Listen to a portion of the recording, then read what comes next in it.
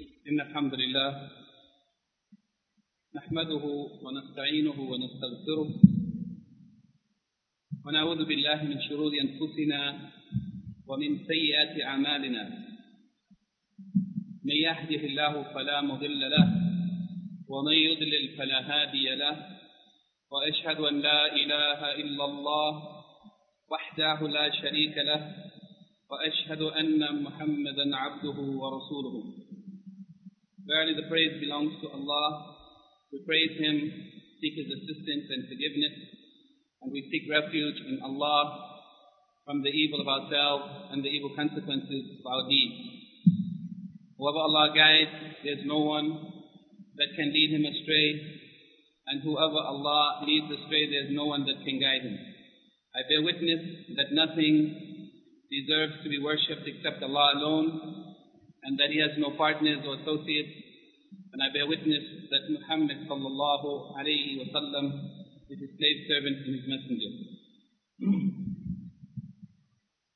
We'd like to begin this evening, bi'idhnillahi ta'ala, with the final principle, al-asl al-sadis, the sixth fundamental of those fundamentals which have been mentioned in the brief essay of Imam Muhammad ibn Abdul Wahhab ibn Sulaiman al-Tamimi al-Najdi rahimahullah, his essay entitled Al-Usul al-Sitta, the six fundamentals.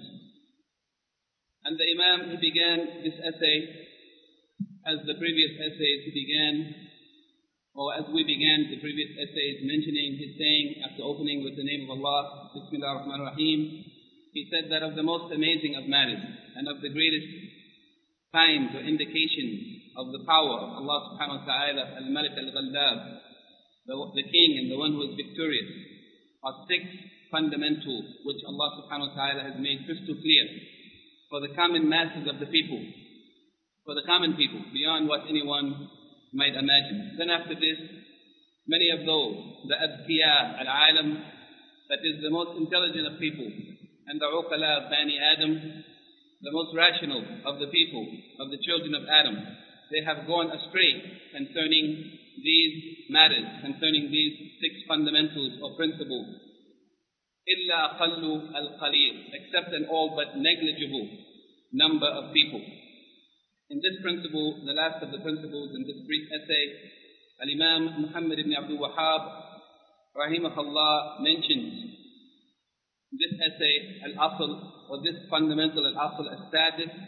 It is Rad al-Shubha, Rad al-Shubha allati wada'aha al-Shaytan, the refutation of the Shubha, the doubt, or that matter, that thing which was unclear, was a doubtful matter that Shaytan has invented, that he has conceived in order to mislead the people. And here, Al-Imam Muhammad ibn Abdul Wahhab, in this principle, rahimahullah, he is refuting that shubha, or that doubtful matter which has confused the people. Rad al-shubha allati wada'a al-shaytan fi tark al-Qur'an wal-sunnah wattiba'i al-ara' wal-ahwa' al-mutafarrika al-mukhtalifa. The refutation of that shubha, or that doubtful matter that Shaytan has invented concerning the abandonment of the Qur'an and Sunnah, concerning the abandonment of Qur'an and Sunnah and the following of the opinions and the desires, those ara and ahwa al-mutafarrika, which are varied and differing and which separate and divide the people. And that shubha concerning abandoning the Qur'an and Sunnah and following the opinions of men, he said, وَهِيَ أَنَّ الْقُرْآنَ وَالسُّنَّةَ لَا يَعْرِفُهُمَا إِلَّا الْمُجْتَهِدَ الْمُطْلَقِ. Shaytan, he made the people to think. He put it in the minds of the people to deceive them and to mislead them. He made them to think that the Qur'an and the Sunnah, that no one can know it, that no one can understand it, no one can reach it, no one can derive from it the guidance that is necessary for life in this world, إِلَّا الْمُجْتَهِدَ الْمُطْلَقِ, except the mujtahid, who is not the normal scholar, who might make some ijtihad within the bounds of the madhab. No, the major mujtahid, like the imams, like Al-Imam Abu Hanifa, Al-Imam Shafi'i, and those before them and those after them, who laid the principles for that which later became known as the well-known madahib. Al-Mujtahid al-Mutlaq, the one who is able to derive, or who is qualified to derive legal rulings from the evidences of the Sharia, outside of the restrictions or the confines of a method. He made them to think that the Quran and Sunnah, that these two sources of the guidance for humanity in this world until Yawm al-Qiyamah, that no one can understand them, and no one can know them except this great scholar, the Mujtahid al-Mutlaq. والمجتهد هو الموصوف بكذا وكذا أوصافا لعلها لا توجد تامة في أبي بكر وعمر رضي الله عنهما. Yani, he made them to imagine and to think that no one can understand the Quran and Sunnah. No one can go directly to it except the Mujtahid al-Mutlaq. And that Mujtahid, he is described with such and such characteristics. Characteristics which perhaps will not be found fully or completely fulfilled in the likes of Abu Bakr as-Siddiq radiallahu anhu, or Umar al-Khattab radiallahu anhu, who were the greatest of companions of the Prophet sallallahu alaihi wasallam and the leaders of the Muslims after him. He said that even perhaps those characteristics or those qualifications that they have set for the Mujtahid al-Mutlaq, that they will not even be found in the likes of such as Abu Bakr and Umar radiallahu anhuma. فإن لم يكن الإنسان كذلك فليعرض عنهما فرضا حتما لا شك ولا إشكال فيه. Yani, if a person is not described or does not possess these qualifications or these descriptions that they have made for the Mujtahid, if a person does not contain these qualifications or these descriptions, then he must turn away from the Quran and Sunnah. He must turn away from these two sources, the Quran and Sunnah, fardan hatman. And it is obligatory on him. Definitely, absolutely obligatory for him to turn away from the Quran and Sunnah, and he should only follow the opinions of those who came before him who were Mujtahid Mutlaq. He said this is a matter about which there is no doubt, and there is no obscurity or vagueness concerning it. It is something that is clear. It is a matter about which there is no doubt and there is no confusion. ومن طلب الهدى منهما يعني من القرآن والسنة فهو إما زنديق وإما مجنون. يعني they thought, or they said, or he made them to believe that whoever seeks the true guidance and huda from these two sources, that is the Quran and the Sunnah, then such a person is either a zindiq, heretic, atheist, or a free thinker, someone who is on his own, just going out of Islam, out of the bounds of Islam, or he is out of his mind, majnoon. And the reason for, or his argument that he used, why no one can go to the Quran and Sunnah, he said, لِأَجْلِ صُعُوبَةِ فَهْمِهِمَا, because of the difficulty of understanding these two sources, Al-Quran and Sunnah. Yani nobody should go to them except he is one of the scholars of this level, of ijtihad, al-mutlaq. Unless he is from them, then he should turn away from these sources, not going directly to the Quran and the Sunnah, because of the difficulty involved in understanding these two sources. This is the shubha, or the doubtful matter, or the confusion that shaitan has set in the minds of the people in order to divorce them from the Quran and the Sunnah, and in order that they would follow the opinions of men, and that they would follow the desires of themselves. He made them to imagine that it is too difficult to understand the Quran and the Sunnah, but rather we should go with the opinions of men which divide and separate the Muslims. فَسُبْحَانَ اللَّهِ وَبِحَمْدِهِ. Subhanallah wa bihamdihi. The Shaykh here, Imam Muhammad ibn Abdul Wahhab, this expression is an expression we can understand from it that the matter which he has presented here, it is so great that he said Subhanallah, yani the declaration that Allah is the one who is perfect, who is free of any imperfection, and he is the one who deserves to be praised. And it is an amazing thing that the people have believed such a thing, especially he said, كَمْ بَيِّنَ اللَّهُ سُبْحَانَهُ شرعا وقدرا خلقا وعمرا في رد هذه الشبهة الملعونة من وجوه شتى بلغت إلى حد الضروريات العامة. He said, how much or to what extent has Allah subhanahu wa ta'ala made clear the refutation of this cursed shubha or cursed doubtful matter, of a doubtful matter, shar'an wa qadran, in that which he has legislated in the Sharia, or that which he has decreed in the divine decree. And likewise, khalqan wa amran, that which Allah subhanahu wa ta'ala has created, yani that which he has brought about, that which he has allowed to happen in this world, wa amran, and that which he has ordered or commanded. In these things, Allah subhanahu wa ta'ala, both in that which he has legislated and that which he has decreed, he has made clear the refutation of this accursed, doubtful matter from various perspectives, which reach the point to that which the Imam called here al-daruriyat al-ama, meaning that it is of those things, that knowledge which of necessity has to be known by all of the people commonly. It is not something that is known to a selected few, only to the scholars or to the students of knowledge, but it is something that of necessity every Muslim is required to know. That clarification that Allah subhanahu wa ta'ala made concerning this doubtful matter, it has reached that level, that it is of the knowledge which everyone should know and could know. وَلَكِنَّ أَكْثَرَ النَّاسِ لَا يَعْلَمُونَ. In spite of that, in spite of the clarification and the clarity with which this matter has been presented and the proofs of the refutation of this doubtful matter that was invented by shaitan to mislead the people, in spite of that, most of the people do not know. Yet still, most of the people do not know. Then he mentioned the ayah from Quran in Surah Al-Yasin, chapter 36, verses 7 to 11. لَقَدْ حَقَّ الْقَوْلُ عَلَى أَكْثَرِهِمْ فَهُمْ لَا يُؤْمِنُونَ. That the word has proved true, yani that the people would be punished. Allah subhanahu wa ta'ala, it has been written as such that most of them, they will not believe. فَهُمْ لَا يُؤْمِنُونَ. Most of them would not believe. Yani most of the people are not believers. In spite of the fact that Allah subhanahu wa ta'ala has sent messengers and prophets to every nation, in spite of the fact that He has sent revelation to guide the people and to warn the people and to call them to that which is right, in spite of that, most of them will not believe.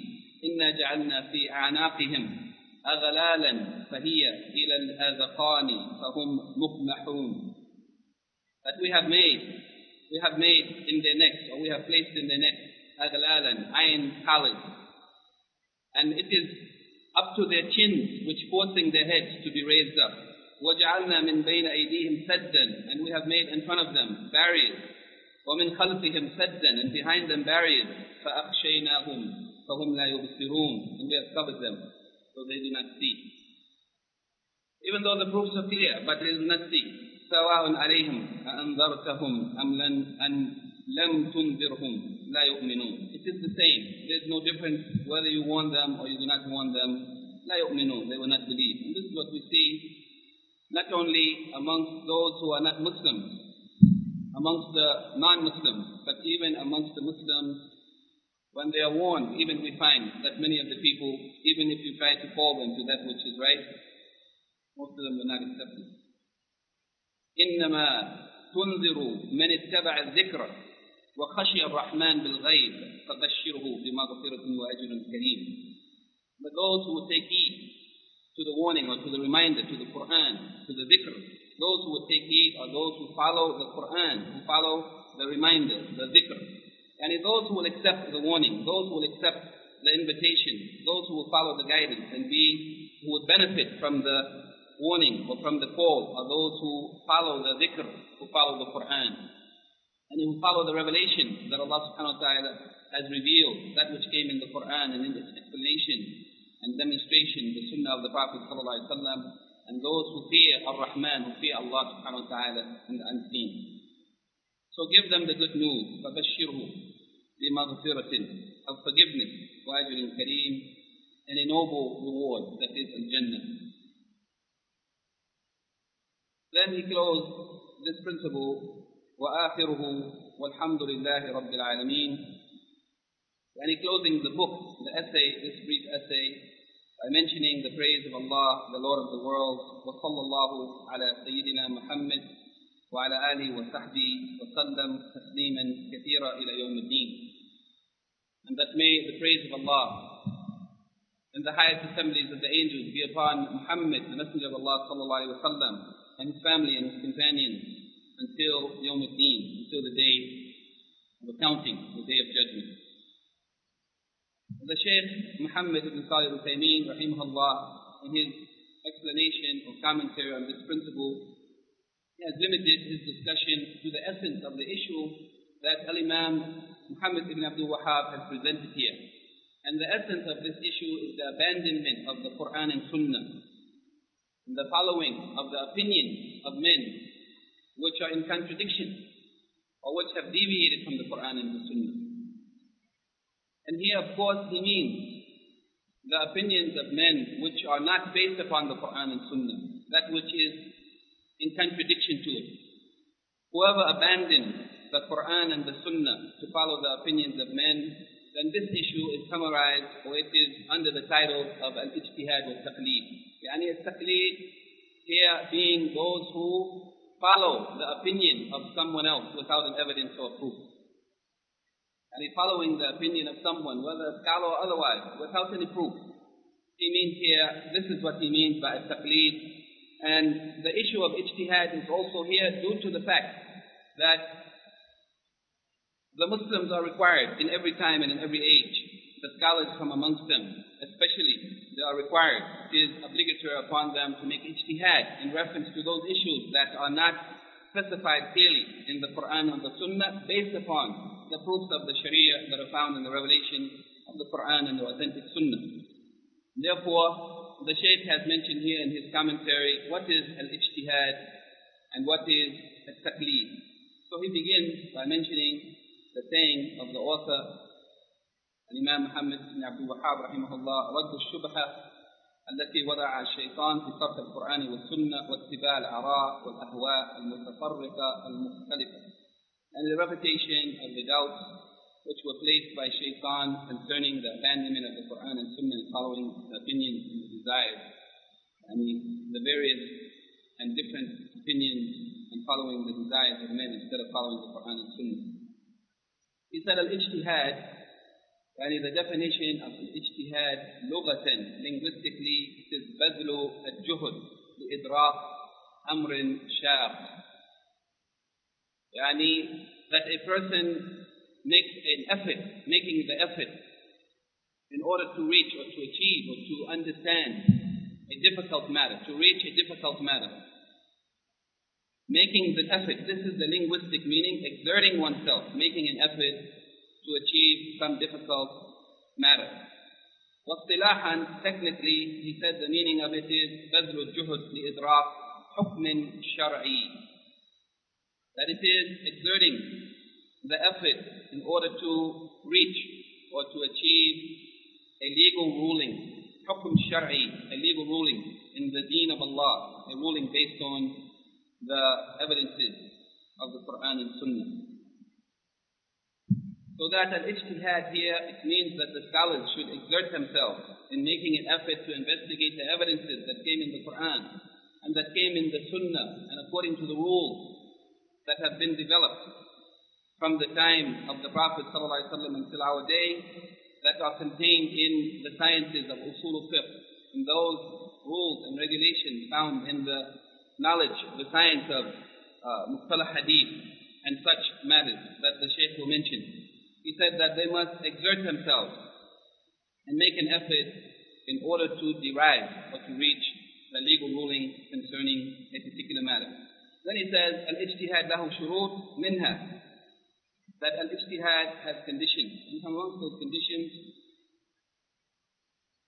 what he has stated here of the conditions of al-ijtihad are pretty much agreed upon. And most of the books of usul al-fiqh mention these principles as he has mentioned them here, or similarly, perhaps with sometimes different wording.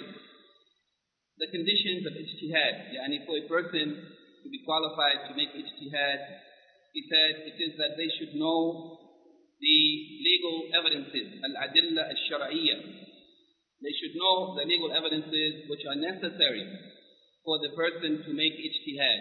That is the ayat of Quran that deal with legal matters, and the hadith of the Prophet ﷺ that deal with legal matters, that deal with ahkam.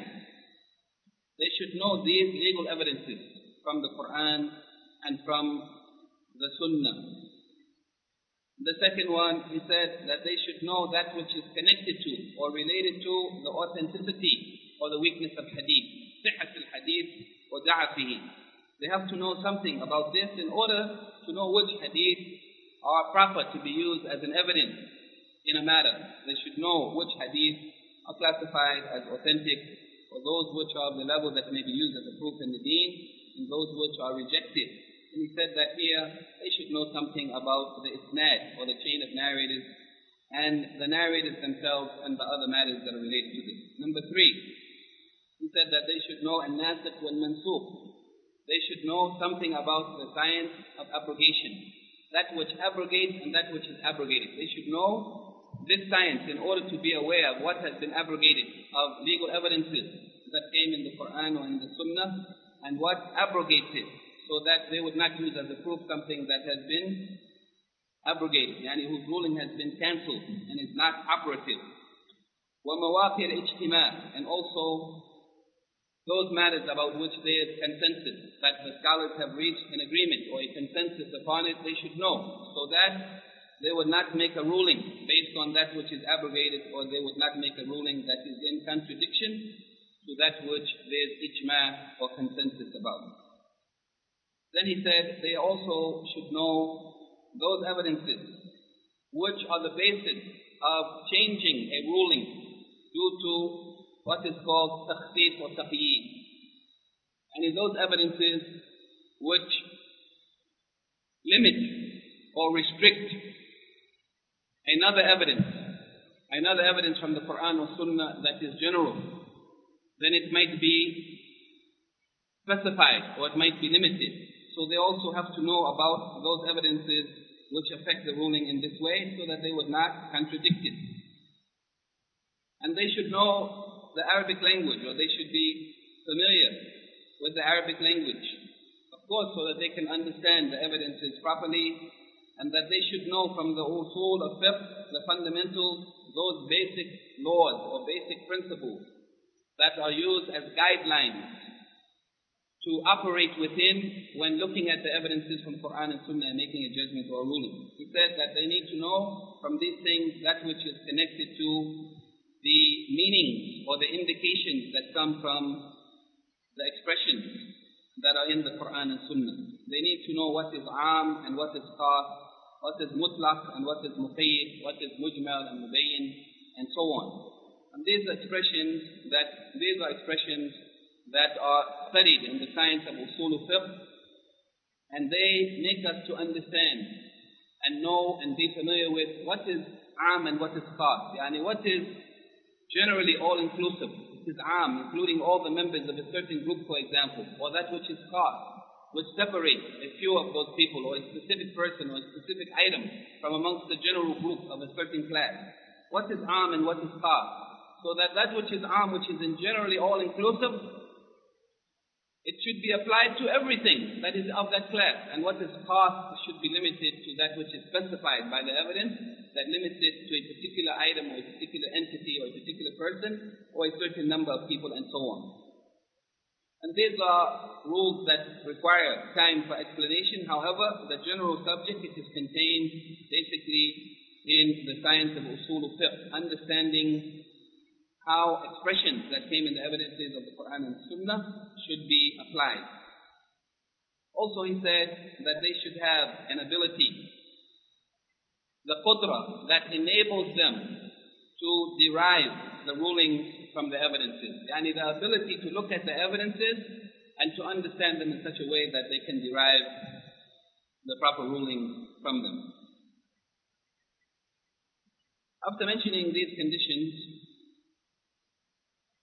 Shaykh Muhammad bin Salih al-Uthaymeen, rahimahullah, he says that ijtihad, it can be partial ijtihad. It is not necessarily something that has to be absolute and all-inclusive. Yani, there may be ijtihad in a certain topic, or there may be ijtihad in a certain issue from amongst the issues, the masail. It doesn't have to be that a person is capable of making ijtihad in all matters, but it can be also partial ijtihad in reference to a particular topic or a particular subject or a particular matter, specific matter or issue. The important thing, he said, that which is required of the mujtahid is that it is a necessity that he exert his effort in order to reach the knowledge of what is the truth, and then he must rule according to what he sees as being the truth. Yani the mujtahid is required, it is obligatory upon him to make his effort as best he can to know what is the haqq, what is the truth, and then to rule according to that which appears to him to be correct. That is what is required of him, and it is not required that he has to be correct in every situation or circumstance. He said that if he reaches the correct opinion, then he will receive 2 rewards. One reward for his ijtihad, for the effort that he has made. And for making a sincere effort to seek the truth, sincerely for the sake of Allah and for the benefit of Islam and the Muslims, he gets a reward from Allah, just for his ijtihad. And likewise, he will get a reward for actually achieving the truth, for reaching the truth. A reward for his effort, that is separate from the reward for the one who actually reaches the correct opinion. And this is so because in achieving the correct opinion, it is a means of showing or bringing out what is the truth, what is correct, and then acting accordingly. Yani the one who makes ijtihad and reaches the correct opinion, then he brings forth the truth and he enables the people to act in accordance with it. So there's the reward for his effort, and there's an additional reward for him actually achieving the correct position. However, if he errs or makes a mistake in his ijtihad, in the ruling that he comes up with, if he makes an error in it, then he will get 1 reward. The Shaykh said, وَالْخَطَأ مَغْفُورٌ لَهُ. And his error in his ijtihad, though he has erred and he has not reached the correct opinion, his error is forgiven. He is not punished and he is not blamed for making an error, as long as he has made his best effort and sincerely sought the truth. If he errs in his judgment, then it is forgiven. In fact, as some of the scholars said, not only is his error forgiven, but he is also rewarded. Not rewarded for making an error, but rewarded for the effort, the sincere effort that he's made. And this is based on the saying of the Prophet sallallahu alaihi wasallam in the hadith that is reported by Al-Bukhari and Muslim, إِذَا حَكَمَ الْحَاكِمُ فَاجْتَهَدَ ثُمَّ أَصَابَ فَلَهُ أَجْرَانِ. That when the one who makes a ruling, when he strives to make the correct ruling and he reaches the correct position, then he will have 2 rewards. وَإِذَا حَكَمَ فَاجْتَهَدَ ثُمَّ أَخْطَعَ فَلَهُ أَجْرٌ. But when he makes a ruling and he makes an effort to reach the correct opinion, but he errs, then he will get 1 reward. And if the correct ruling, or if the ruling in that matter doesn't become clear to him, and he is not able to determine what is correct in that issue, then it is obligatory on him to refrain from making a ruling. And when the issue is not clear to him, it becomes obligatory on him to refrain from making a ruling or a judgment in that matter. And likewise, he said that here, in this case, where the one who cannot reach cannot realize the correct position or the correct ruling in a matter, he said here it is permissible for him to perform taqleed out of necessity. And in this situation, for the mujtahid who is not able to realize the correct ruling in a matter, it is permissible for him in this situation where he is unable to reach, to know or to realize the correct ruling out of necessity. If it is a matter that is in front of him and he has to rule on it, and he cannot himself reach the correct ruling, then he might perform taqleed, that is, he might take the opinion of another scholar out of necessity. And this is based on the saying of Allah subhanahu wa ta'ala in Surah Al-Nahl, chapter 16, verse 43, فَاسْأَلُوا أَهْلَ الذِّكْرِ إِن كُنْتُمْ لَا تَعْلَمُونَ. This evidence, it is applicable to the common masses of the people, as well as it is applicable in case of necessity for the mujtahid who is unable to realize the correct ruling. Here Shaykh Muhammad rahimahullah mentioned the statement of Shaykh al-Islam Ibn Taymiyyah rahimahullah. He said that as-taqleed, it is in the station or in the position or the status, or it is similar to, as-taqleed is similar to the position of the one who eats from a dead animal, yani the animal that dies of itself. Therefore, whoever is able to bring forth the evidence on his own, to bring forth the evidence in a particular issue, in that case, it is not permissible, it is not lawful for him to make taqleed. And just as the one who would starve to death because they don't have food if they found an animal which is unlawful to eat, the animal which dies of itself. It is permissible for them to eat that animal or to eat from it, that which is required out of necessity in order to save their life, and not beyond that or more than that, because they don't have anything else to eat to save their life. However, if they were able to find some lawful food, then it wouldn't be permissible to eat from that. And likewise, he said, is the situation of taqleed, that it is permissible in the situation of the one who is not able to determine or to uncover the evidence on their own in order to find what is the correct position in an issue, and in that case, they are allowed to take the opinion of someone else. Then he said, he quotes from the statement of the student of Shaykh Ibn Taymiyyah ibn Qayyim, rahimahullah, in his poetry or his poem entitled An-Nuniyya, Al-ilmu ma'rifatul huda bi dalil, ma dhaka wa taqlidu yastawiyan.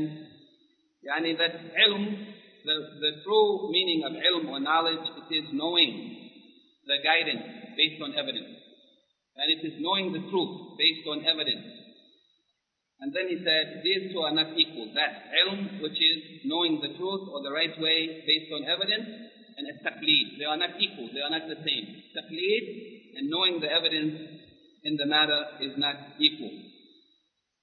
Then the Shaykh talks about taqleed, and he mentions the situations, two situations in which taqleed is allowed.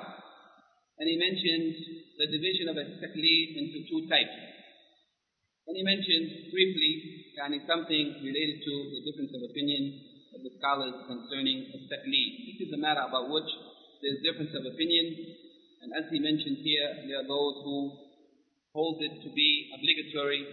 As perhaps we have heard, there are those who say that it is obligatory to follow a particular imam, to follow one imam and to stay within that madhab and not to go outside of it.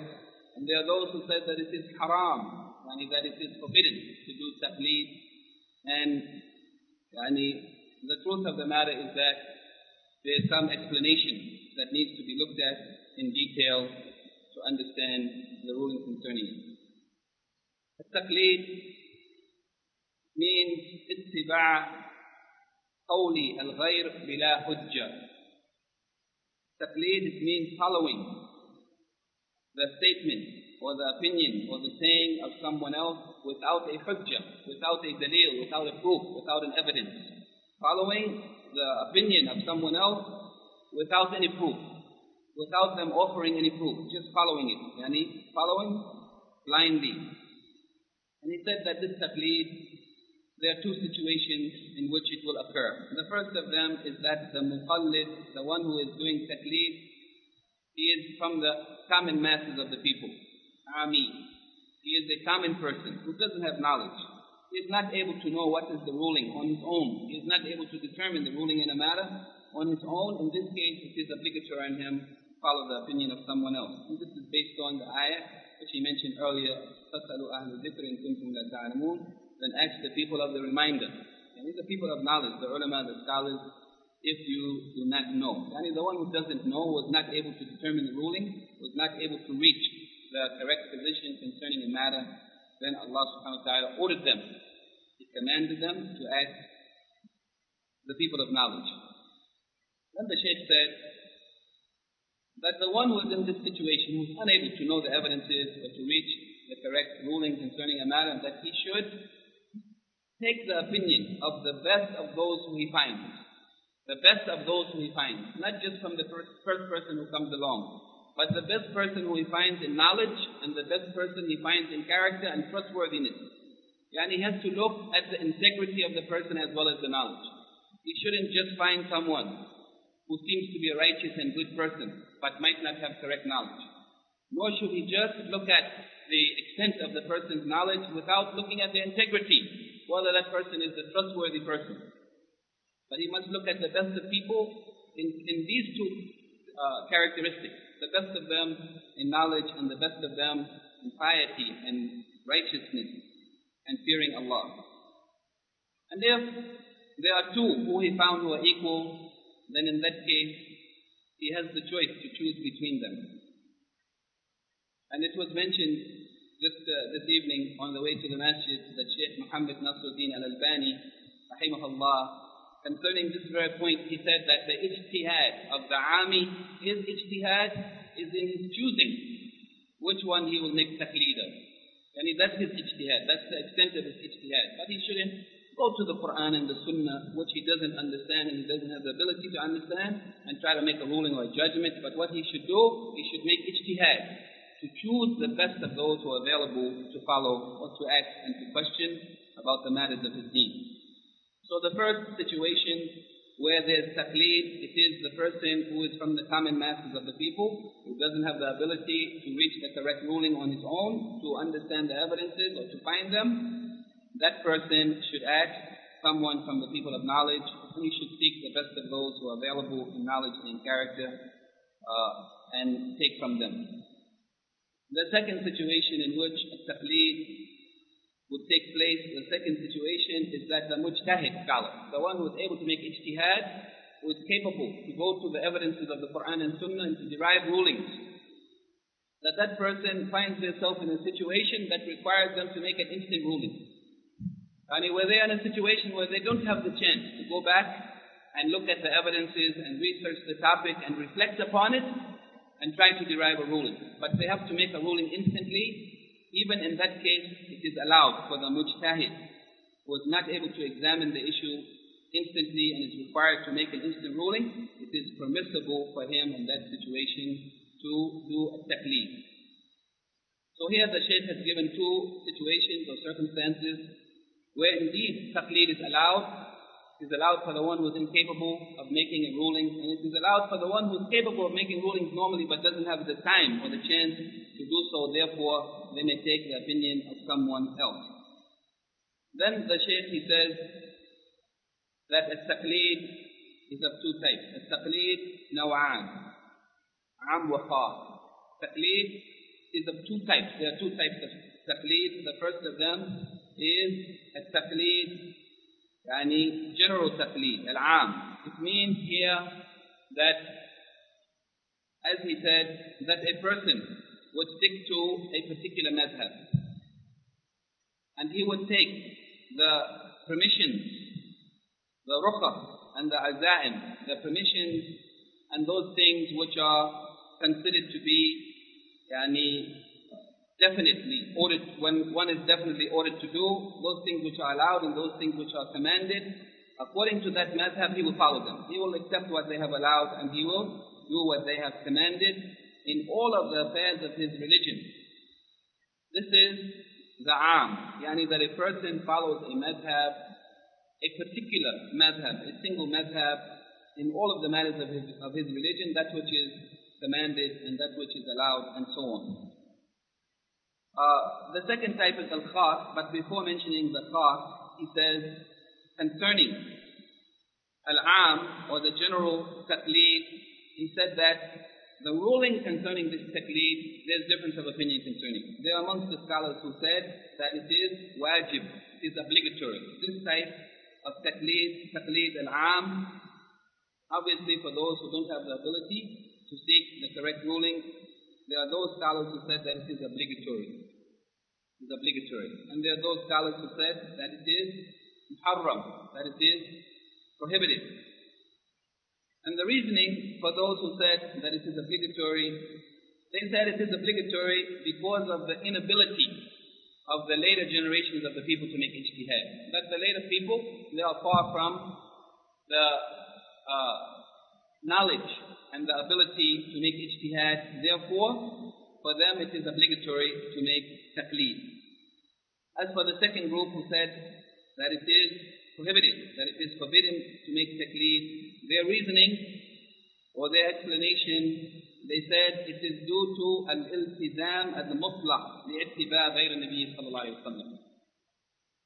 Yani the absolute requirement of following someone other than the Prophet sallallahu alayhi wa sallam. Yani they said that this taqleed, it necessitates that a person has absolute following for someone other than the Prophet sallallahu alayhi wa sallam. Therefore they said it is haram, because absolute following is only for the Prophet sallallahu alayhi wa sallam and no one other than him. So they said then this taqleed, of course they are talking about the taqleed which is absolute following. Yani of those who follow a madhab in every opinion, in every matter, without any consideration of the evidences, then the second group held that this type of taqleed, that it is prohibited. And the reasoning is because absolute following or ittiba' it is only for the Prophet sallallahu alayhi wa sallam. Shaykh al-Islam ibn Taymiyyah rahimahullah said that indeed the saying of those who said that it is obligatory to obey other than the Prophet sallallahu alayhi wa sallam in everything that he has commanded and everything that he has prohibited, that this is in contradiction to al-ijma'. Yani the saying of those who say that it is obligatory, not that it is permissible, but it is obligatory to make taqleed of someone, yani to follow strictly in every matter, in every command, and in every prohibition, someone other than the Prophet ﷺ, he said this is a contradiction. It is in opposition to the ijma'. Yani the ijma' that obedience, absolute obedience is only to Allah and His Messenger ﷺ. As for the permissibility of taqleed, he said, فِيهِ مَا فِيهِ. فِيهِ مَا فِيهِ, what you can understand from this is that he is saying that even those who said that it is permissible to do taqleed, also it is a matter that it also has some question about it. It's not something that is absolute. After al-am, he said that the second type of a taqleed, it is al-khas. This type of taqleed, it is that a person takes a particular saying or a particular opinion in reference to a particular issue. Yani that they follow the opinion of someone in a particular issue, not following all the opinions of one madhab, but on a particular issue they follow that opinion. They take that opinion, and he said that to do so is jaiz, it is permissible.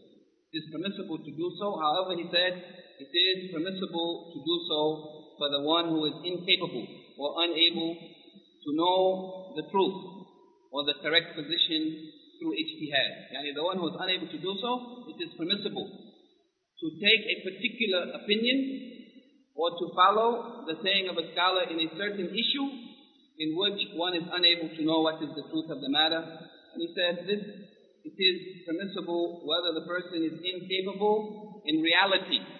Yani they have no way really to know what is the truth, or if they are incapable, meaning that they have the ability to do so, but only with great effort and difficulty and hardship.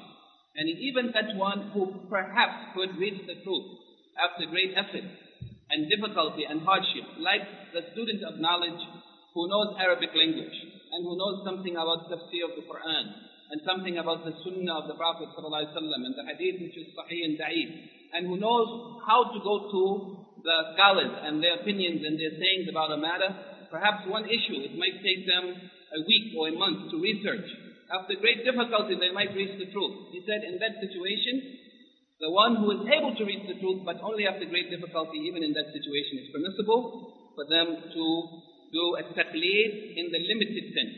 Yani, taqleed on a particular issue or a particular matter.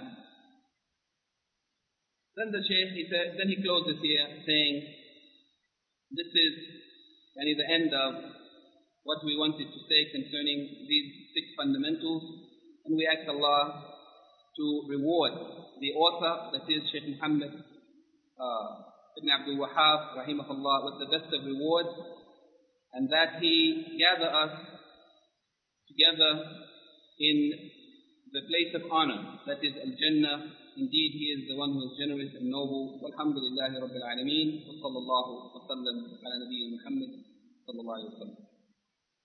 And this is the end of the essay, and it is the end of the commentary of Shaykh Muhammad ibn Salih al-Uthaymeen.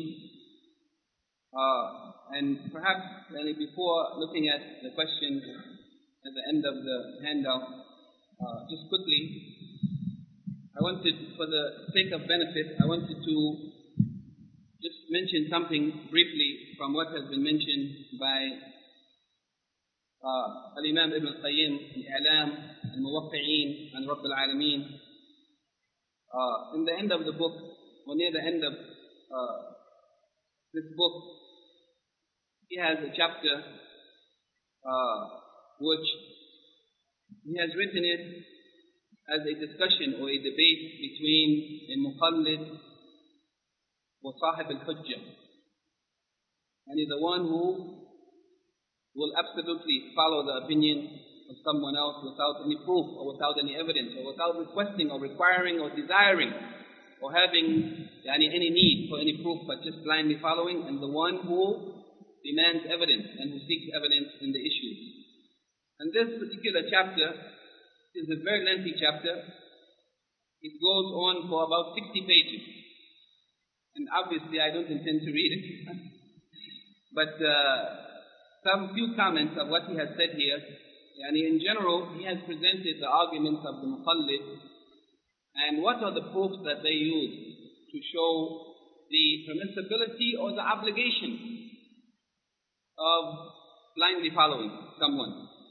Then he mentioned after that the evidences of those who hold that it is not obligatory for sure and perhaps not permissible in certain circumstances or situations. And here he has mentioned, I think, about 80-something arguments during the course of this chapter. The important thing, there are just a few points that are important that perhaps we can mention.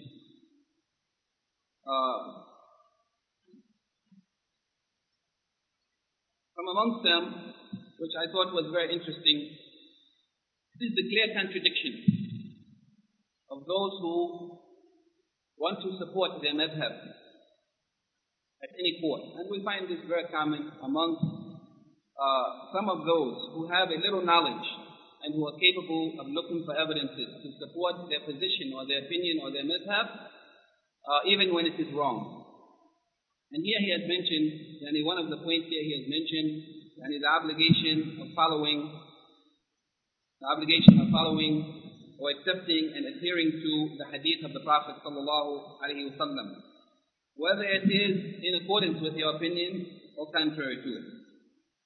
And he said it is interesting that some of those people who blindly follow, they are capable to find some evidence from the hadith of the Prophet ﷺ which supports their opinion, and they use it, they present it as a proof for their opinion in a certain matter, while the very same hadith contains another ruling that is contrary to their madhab, and they ignore that part of the hadith which doesn't agree with them and try to force on you the part of the hadith that is in agreement with them. Then he gives a number of examples like this, and from amongst them he gives the example of those who use as a proof that Al-Fatiha is not obligatory in the Salat. He said the hadith of Al-Musi fi salatihi, the one who didn't perform his salat well. In that hadith, the Prophet ﷺ is reported to have said, "Iqra ma tayassara ma'aka min al-Qur'an." Read whatever is easy that you may read from the Qur'an. Read from it whatever you may read. They use this as a proof that it is not obligatory to recite Al-Fatiha, but whatever you want to recite, whatever is easy for you from the Qur'an. And they bring this hadith as a proof. It is the hadith of the Prophet ﷺ. However, in another part of the hadith, there is that which contradicts them in another issue, and they ignore the hadith on that point, and they reject it, and they oppose it, and they contradict it in their ruling and in their opinion. He said that further on in the hadith, the Prophet ﷺ said, in the course of that hadith, ثُمَّ رَكَعَ حَتَّى تَطْمَئِنَّ رَاكِعًا, that the person should bow until he is in a state of calmness. ثُمَّ رَفَعَ حَتَّى تَعْتَدِلْ قَائِمًا, then he should stand up until he is standing up straight and erect. ثم اسجد حتى تطمئن ساجدا, then he should prostrate until he is in a state of tranquility or calmness and prostration. Here in this hadith, then the Prophet ﷺ said, in this hadith he also said, ارجي فصلي فإنك لم تصلي. He said to that man, go back and pray again because you have not prayed. You have not performed the prayer properly, so go back and pray again. And from amongst, at the end of the hadith, the man said to him, I don't know any other way to pray, teach me how to pray. And then the Prophet gave him the description of the prayer, which contains these words, read whatever the Quran is easy for you. And they use that as a proof that it's not obligatory to recite Al-Fatiha. However, the rest of the hadith, where the Prophet ﷺ said, bow until you're in a state of tranquility, calmness, and stand up straight until you're in a state of calmness, and prostrate until you're in a state of calmness. And the Prophet ﷺ in that hadith has ordered that one should pray in this manner. However, they said the one who has not prayed with calmness and tranquility, his prayer is still valid. While the Prophet ﷺ has ordered this man to repeat the prayer because he had not done so. And he has ordered him to pray again. He said, ارجع فصلي فإنك لم تصلي. You have not prayed, so go back and pray again. However, we find that these people, they accept that part of the hadith which is in agreement with them, and they reject from the very same hadith that which is not in agreement with them.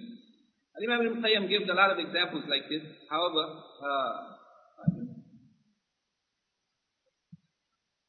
time will not permit to discuss them. The important thing is that this is something that is very common, and he gave so many pages of examples like this of those who are not honest in their taqleed. The person who doesn't have the ability to reach the truth, and he follows an imam, or a scholar, or a madhab, in whatever they say and do without requesting evidence, it is wrong enough, but he doesn't know any better. But what about the one who can get some of the evidence, and is capable and able to find evidence to support that which is in agreement with his madhab? And in the very same proof and evidence, he finds that it contradicts him and he rejects it. This is the matter that is very serious, and it is an indication of the lack of sincerity, and that a person has to be sincere in seeking the truth. And that's what the Shaykh said, that what is obligatory on the mujtahid is that he makes every effort sincerely to seek the truth and then make his ruling according to that which he has found. Also, besides this book, there is another book which is also very interesting and beneficial. It is Al-Qawl Al-Mufid fi Adillat Al-Ijtihad wa Taqleed by Imam Muhammad ibn Ali Al-Shawkani, rahimahullah, one of the great scholars from Yemen. He is a scholar in fiqh and tafsir and hadith, and who has written many beneficial books. He has written this book similar to what has been written by Imam Ibn Qayyim. However, he has presented the arguments one by one, the arguments of those who fall to blind following, and he has refuted them separately one by one, which is very beneficial. He has also quoted some of the sayings of the Imams, perhaps of that which he has quoted, which he makes clear the issue is that which has been reported concerning the four Imams, and I'll just mention one of them. He said it has been authentically reported through a number of chains of narration from the author of the book Al-Hidayah. He said that it was said to Abu Hanifa, rahimahullah, if you have said something, if you have expressed an opinion, and that which is in the book of Allah is contradictory to it, what shall we do? He said, leave my saying for the book of Allah. And Imam Abu Hanifa, rahimahullah, he said, if I have said something and it is in contradiction to the book of Allah, he said, leave what I have said and take the book of Allah. They said to him, if something has been reported from the Messenger of Allah sallallahu alaihi wasallam, which is in contradiction to what you have said, what shall we do? He said, leave my saying for that which has been reported from the Messenger of Allah sallallahu alaihi wasallam. It was said to him, if it was a statement from a Sahabi, radiallahu anhum ajma'in, which contradicts what you have said, he said, leave what I have said for the saying of a Sahabi, radiallahu anhum ajma'in. This makes us to know, it is clear, that the Imams themselves, and the reason why I have mentioned, and he has mentioned all of the Imams, but the reason why I have mentioned Imam Abu Hanifa is because of that which is well known in some of the places that we have had experience with, where the people are following the Hanafi madhab, and they claim to be following Al-Imam Abu Hanifa. However, we find them fanatically following whatever has been reported in his madhab, whether it is from him or it is not from him, whether it has proof or it has no proof, while Al-Imam Abu Hanifa, rahimahullah, himself has rejected such an idea, and he has ordered the people to leave what he has said if it is in contradiction to the Book of Allah or to the Sunnah of the Prophet ﷺ or the saying of the Sahaba.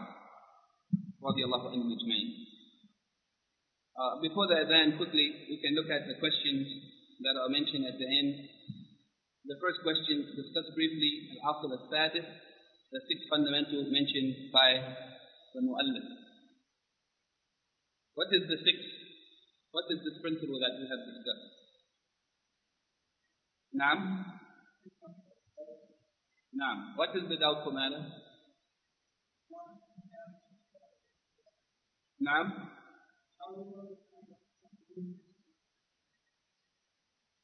Any further? Naam. Yani, the shubha that he has given here, it is related to abandoning the Quran and Sunnah for following the opinions which are not based on Quran and Sunnah. And it is based on the argument that nobody can really know or understand the Quran and Sunnah except a mujtahid who is able to make absolute ijtihad, outside the restrictions of a madhab. Since no one is able to understand it except such a person, and they have described them with certain qualifications that are almost unheard of or unfound in anyone, then that means that nobody should go to the Quran and Sunnah directly. You should leave it and only go to the opinions of the imams or the scholars or whoever has said such and so on. Because of the difficulty, as they claim, of understanding the Quran and the Sunnah. The second question, what does the Mu'allif, the author, mean by al-daruriyat al-'amma? In his statement he said, further down he said that Allah has clarified this matter to such an extent that it has reached the point of being from amongst those things that are al-daruriyat al-'amma. What is meant by this expression?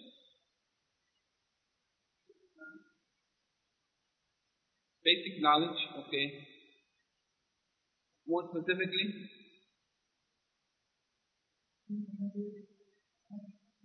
He means here that it has reached such an extent. The clarity of what Allah subhanahu wa ta'ala has explained in the Quran is to such an extent that this matter is of those things that it is of necessity that every Muslim needs to know. And every Muslim is capable of knowing. It's not something that is of the unessential knowledge that perhaps many of the people can do without. But it is of those things that are of necessity. It has to be known by everyone. The common masses, everyone has to know. So if it is like that, how is it that even the scholars today, they don't know? Define al-ijtihad, linguistically and technically.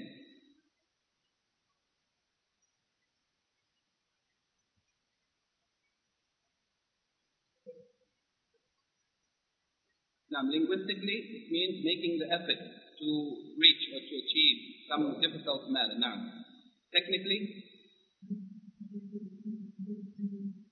making the effort, putting forth the effort, striving, going through the text, the evidences of the Sharia, of the Quran and Sunnah, in order to reach or to derive a legal ruling, the matter of the Sharia, a matter of the deen. Now, list some of the shurut or conditions mentioned by the Sharia, the explainer, that is Shaykh Muhammad ibn Salih al-Uthaymeen, rahimahullah. What are some of the conditions that he mentioned for ijtihad?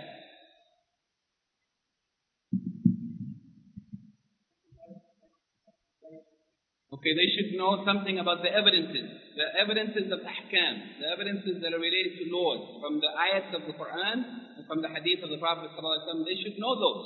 And they should know the ayats of the Quran that are related to ahkam. And they should know most, if not all of, or be familiar with, and are able to have access to the hadith of the Prophet ﷺ, which are related to ahkam. Also, Arabic language, How to know the Arabic language, How to distinguish, to know something about the hadith which are authentic from those which are not. How to determine the authenticity of hadith, The knowledge of abrogation, al-nasikh wal-mansukh, to know which evidences have been abrogated, so that you don't make a ruling based on something that is abrogated. Now, usul al-fiqh, the science of usul al-fiqh, and the matters that the principles or the rules or the foundations that are in usul al-fiqh. And in those foundations which are general principles that are used as guidelines when we look at the evidences of Quran and Sunnah. Like the scholars, they said that when a command came, a command indicates that something is obligatory. Al-amru yaqtadi al-wujub. That is a general principle, that a command indicates that which is obligatory. There are other rules, such as that the command that came after the prohibition indicates permissibility. And in knowing these rules and applying them to the evidences is what we are talking about in usul al-fiqh. Now, what else? Ijma'. To know what there's ijma' concerning, that the scholars have reached consensus. That which there's ijma' about, then there's no need to open it. There's no need to make ijtihad in it and to come with a new ruling. That the scholars have already agreed upon by consensus. Now, what else?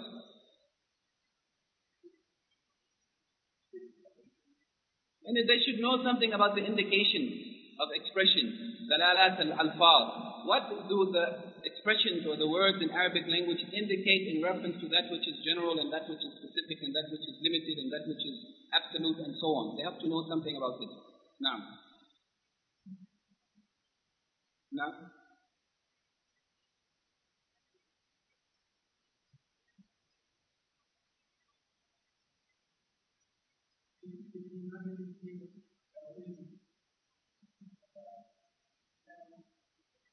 Well, it's not of the shurut of the conditions of ijtihad, but I think we have mentioned most of them. In any case, also define a taqleed, line following in the two situations when it will occur. That is closer to what he has said now. What are the situations in which a taqleed will occur?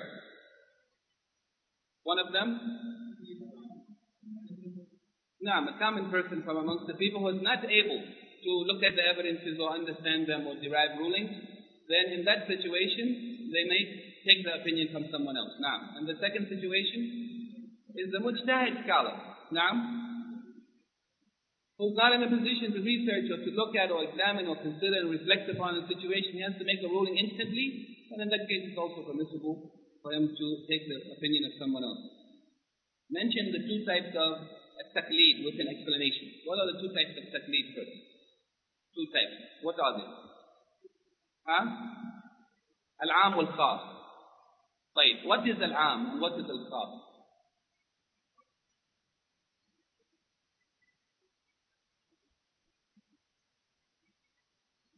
Al-aam is the person following a particular madhab, a specific madhab, and he is following all of the rulings of that madhab. Whatever has been commanded or prohibited or allowed, he is following it. In the absolute sense, not going outside of it. This is taqleed aam. Al-khas,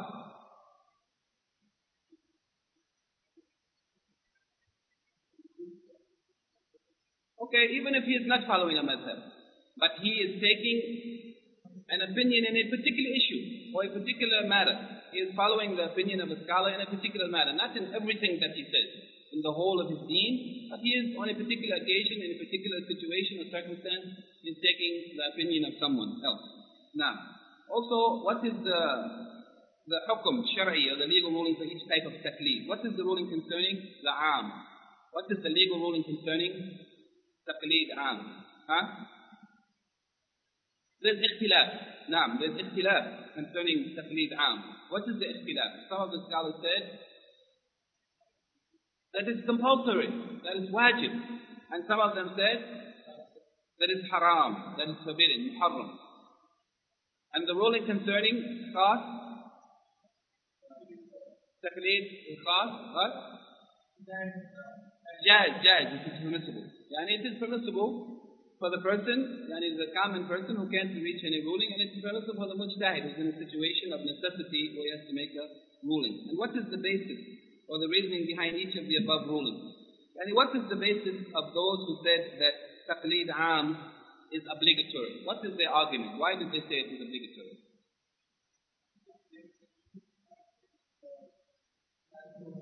Because of the inability of the people in the later generation, the knowledge has disappeared from the people, and the people are far from the deen, and they didn't understand.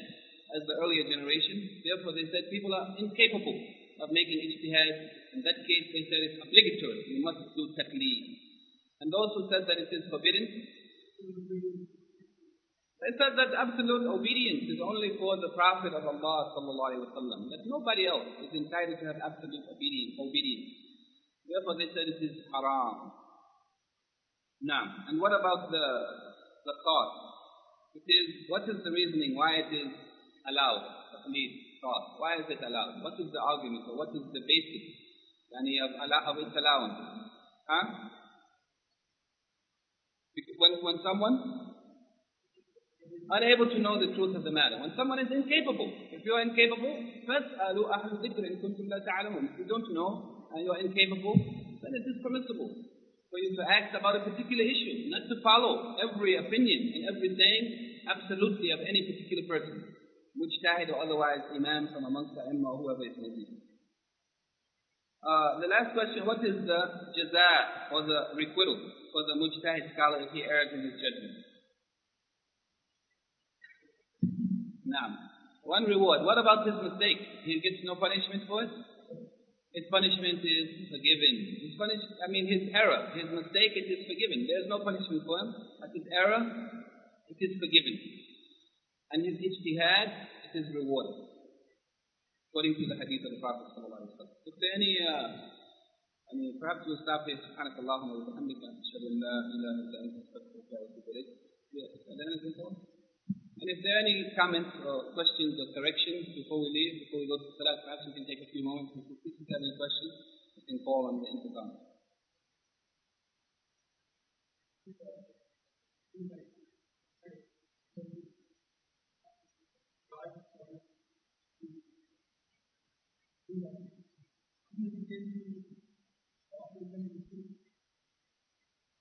Some of them are saying that it is obligatory.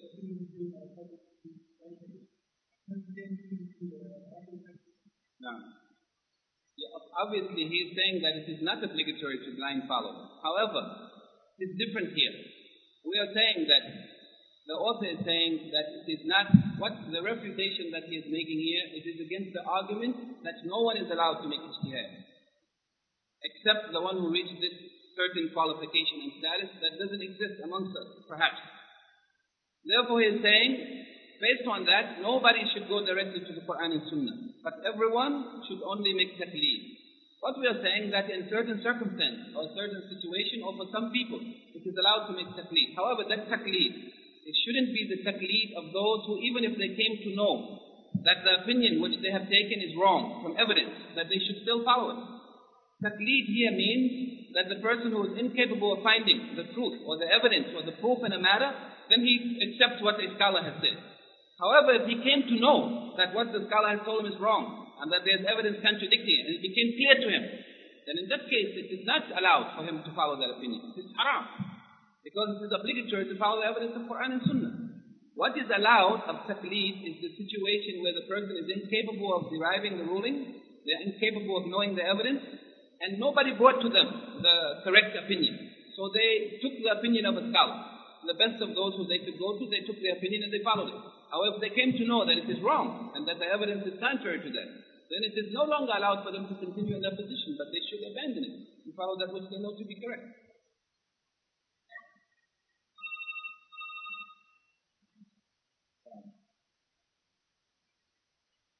No. No.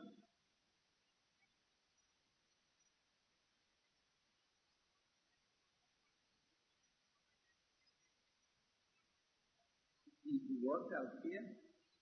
Well,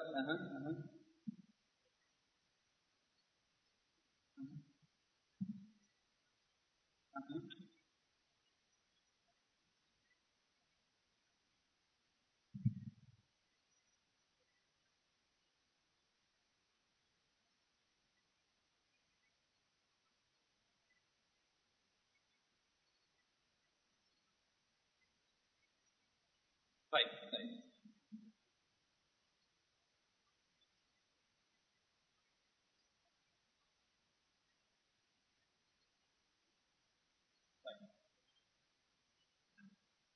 This is, I've asked the question, the question is, how can we reconcile between, it's from a question from the last week's topic, how can we reconcile between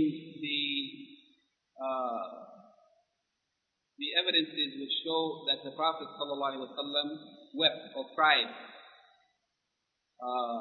out of concern of what would be his condition in the next life, or when he would stand before Allah, and the evidence that suggests that the believers, that those who have iman and those who have taqwa, as Allah subhanahu wa ta'ala said in the Quran, that they would have no fear, لا خوف عليهم ولا هم يحزنون, that they would not fear nor would they grieve. Of course, the meaning of the Prophet ﷺ weeping is only out of his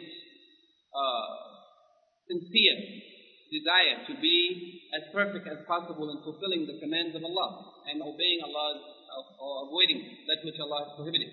The Prophet ﷺ used to stand in the night for half of the night or 2/3 of the night or most of the night in prayer, though Allah subhanahu wa ta'ala has forgiven him his previous sins. Doesn't mean that because he has strived and struggled to reach perfection or to reach a higher level or to improve himself again and again and again over his condition to earn the pleasure of Allah, it doesn't mean that he is having fear or grief as mentioned in this ayah. The fear or grief in this ayah, it means that they have no fear of what is ahead of them in the next life, meaning that they would not be agitated. They would not be in a condition of fear, so that they would not have peace even in this world. But the believer, he will have peace in this world, even though he knows he has shortcomings, even though he knows that he has made error, that he has fallen into some act of disobedience. Still he will have peace in this life, knowing that he is truly believing in Allah, and he is worshipping Allah, and he is trying to do the best he can. So it doesn't mean, the fear here, it means the fear of the disbelievers, who they know that they have done wrong, and they know that they have disbelieved in Allah, and they know that they are going to be punished. That is a fear that is a punishment for them in this life. That is what is meant by the fear, not that the Prophet ﷺ, that he feared that he is going to be in the hellfire in the next life. He didn't fear, because Allah subhanahu wa ta'ala has promised him, as he has promised from amongst his companions, those who he mentioned, from amongst those who are guaranteed paradise. So he didn't have fear that he would be in the hellfire, as the disbelievers fear, and it is a pain and a torment and a punishment for them, even in this life, when they realize what they have done in disobedience to Allah. Now,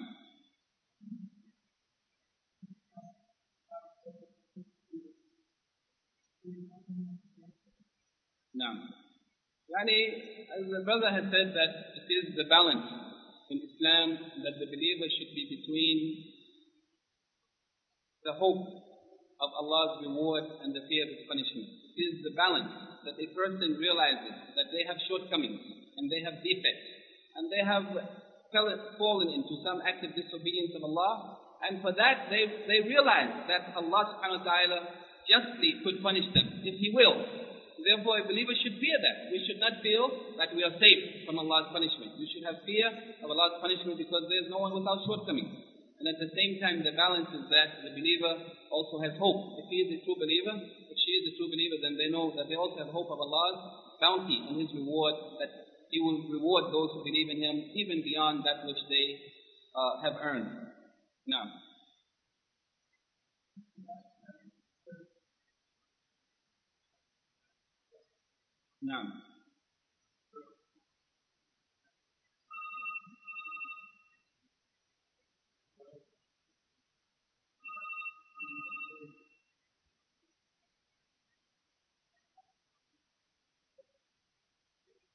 Now, also, that perhaps also we can add to this and say that the disbelievers, they fear death because they know what is ahead. And the believer doesn't fear death because it is a reality that we know we have to face.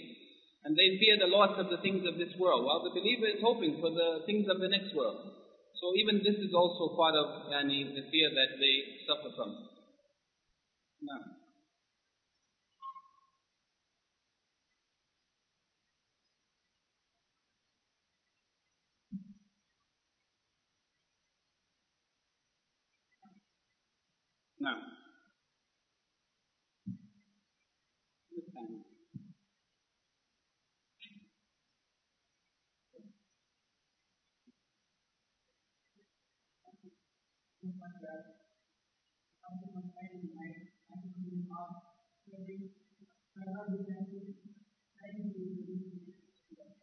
Naam.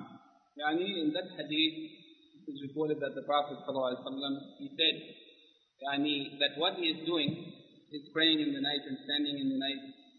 In that situation, it is an expression of his gratitude. He said, should I not be abdan shakuran? Shouldn't I be a thankful or grateful slave? And if Allah subhanahu wa ta'ala has offered what he has offered and he has forgiven me my sins, then this is an expression of gratitude and thankfulness. So it doesn't necessarily mean that it is the fear that is expressed by the disbelievers.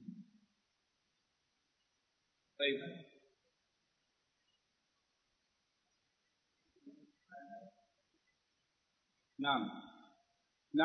Also, the hadith of those, the Prophet ﷺ said that no one will enter paradise according to their deeds alone. And when they asked him, not even you, Rasulullah, he said, not even me, if Allah subhanahu wa ta'ala has not covered me with his bounty and his mercy. So this is also the reality of the situation. That deeds alone are not sufficient. But whoever enters paradise, it is by the fadl of Allah and the rahmah of Allah. And the Prophet ﷺ said, not even me. Naam. Not for Allah covering me with his mercy and his bounty. The sisters also asked a question from last week about the inner realities of faith, and what the Shaykh has quoted there concerning this expression. It appears as though the meaning of it, and he hasn't discussed it in detail, but it appears as though what he means by this, he mentioned the inner realities of faith and the outward expression of the exemplification or the demonstration of the Sharia. It means that the believer should have two sides. It is the outward performance of those things that are required by the Sharia, and that is not enough outwardly, but also within the heart, within the person, that which is not seen. They should also have true Iman. That Allah subhanahu wa ta'ala only knows.